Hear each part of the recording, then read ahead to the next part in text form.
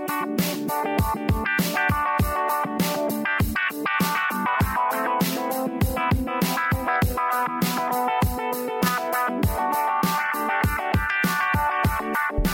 we are back.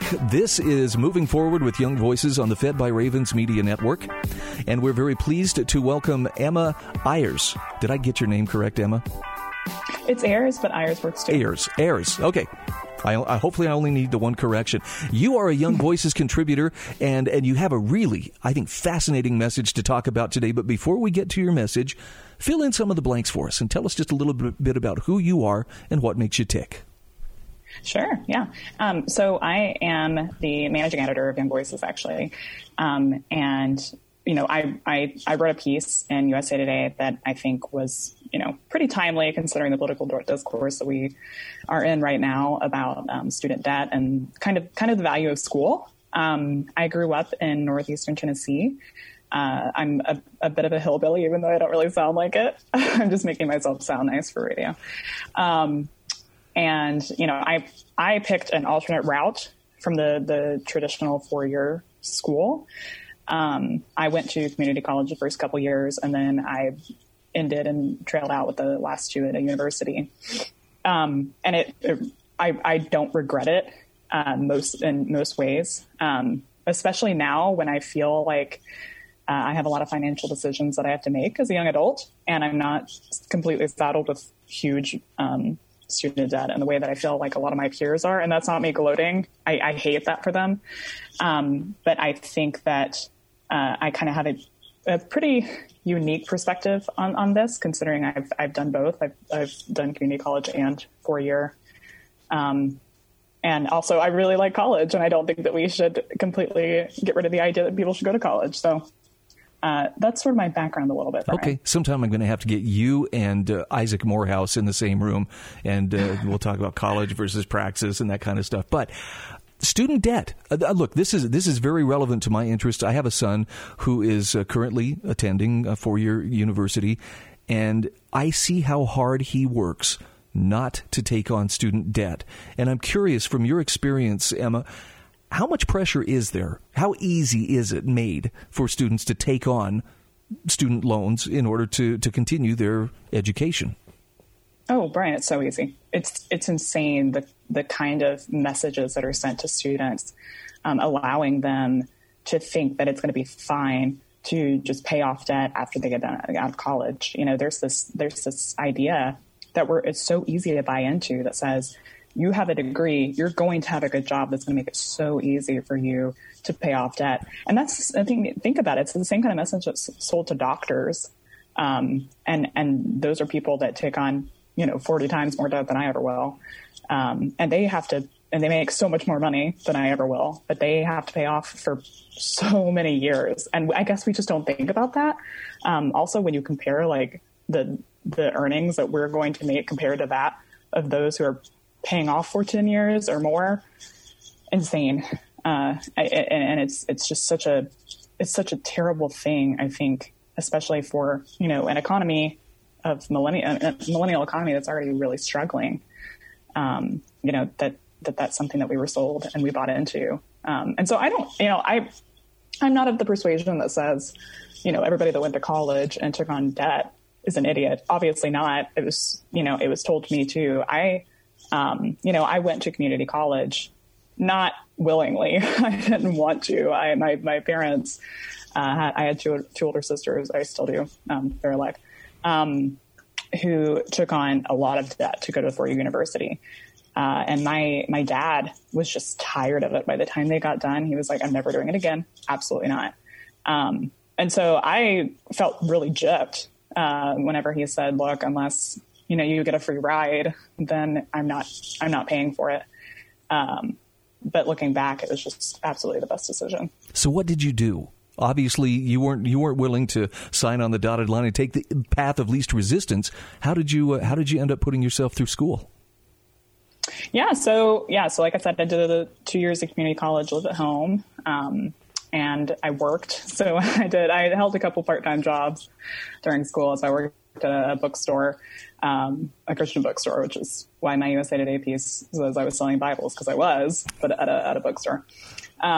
And then I took on another part-time job at a Jewish bagel shop downtown, and I did a lot of grunt work, and it was awful, but I learned a lot. And, looking back, I'd do it again.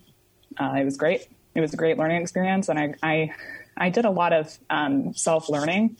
I was homeschooled in high school, and so I kind of had already learned how to do that already.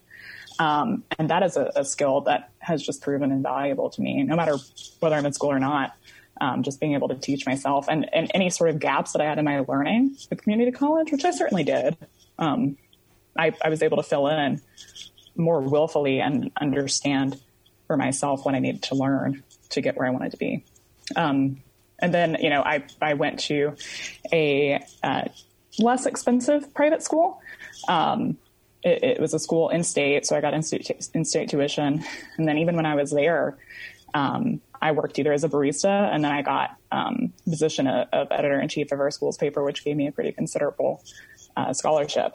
And so there were aspects of that experience, too, that really mirrored that of my community college experience. And so, pretty much worked the whole time. Was happy I did it. It gave me a lot of really good experience that ended up landing me the job I have now.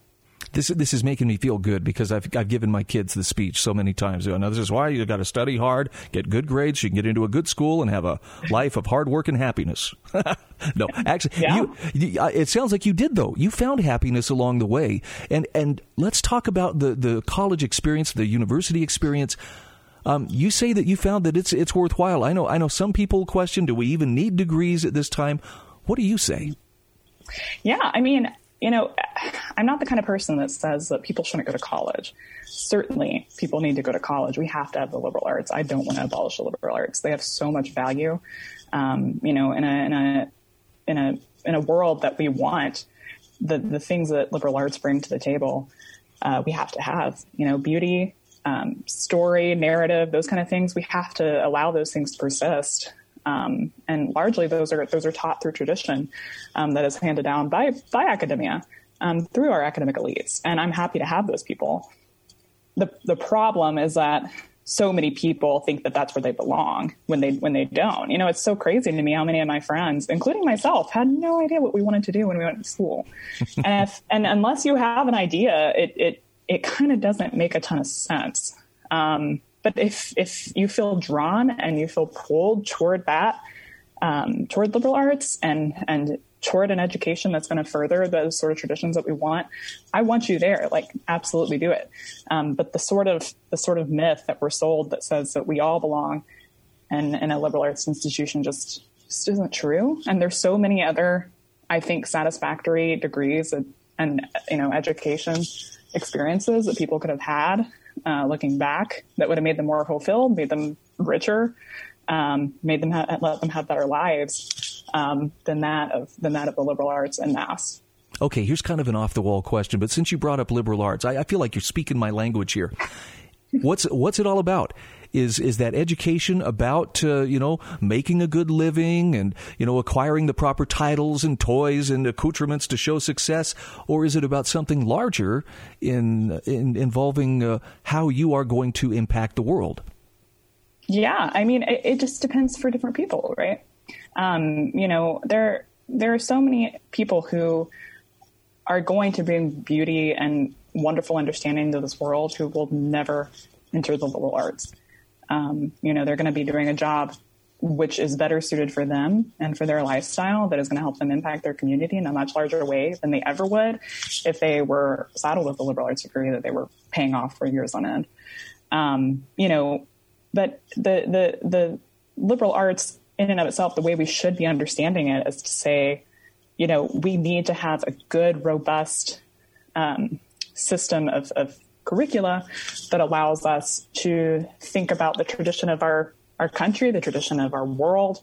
And I, as a conservative, I'm really troubled by the trajectory of the liberal arts. I'd also note that I would say that we should take a lot of those qualities that are currently in the liberal arts and inject them into our high school experience.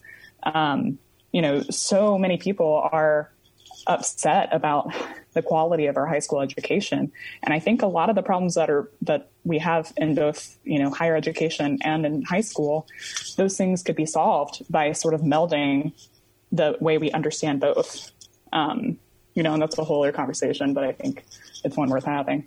All right. Emma Ayres, I appreciate your time. She is an Appalachian journalist and managing editor of Young Voices, and your message is a fantastic one. We'll have a link to your article in USA Today on the Fed by Ravens Media website. Thanks again. Great. Thank you so much, Brian. All right. We're going to shift gears here momentarily.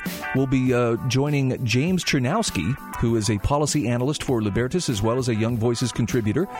We've got some important things to talk about what might be ahead for the FCC when we return after these messages.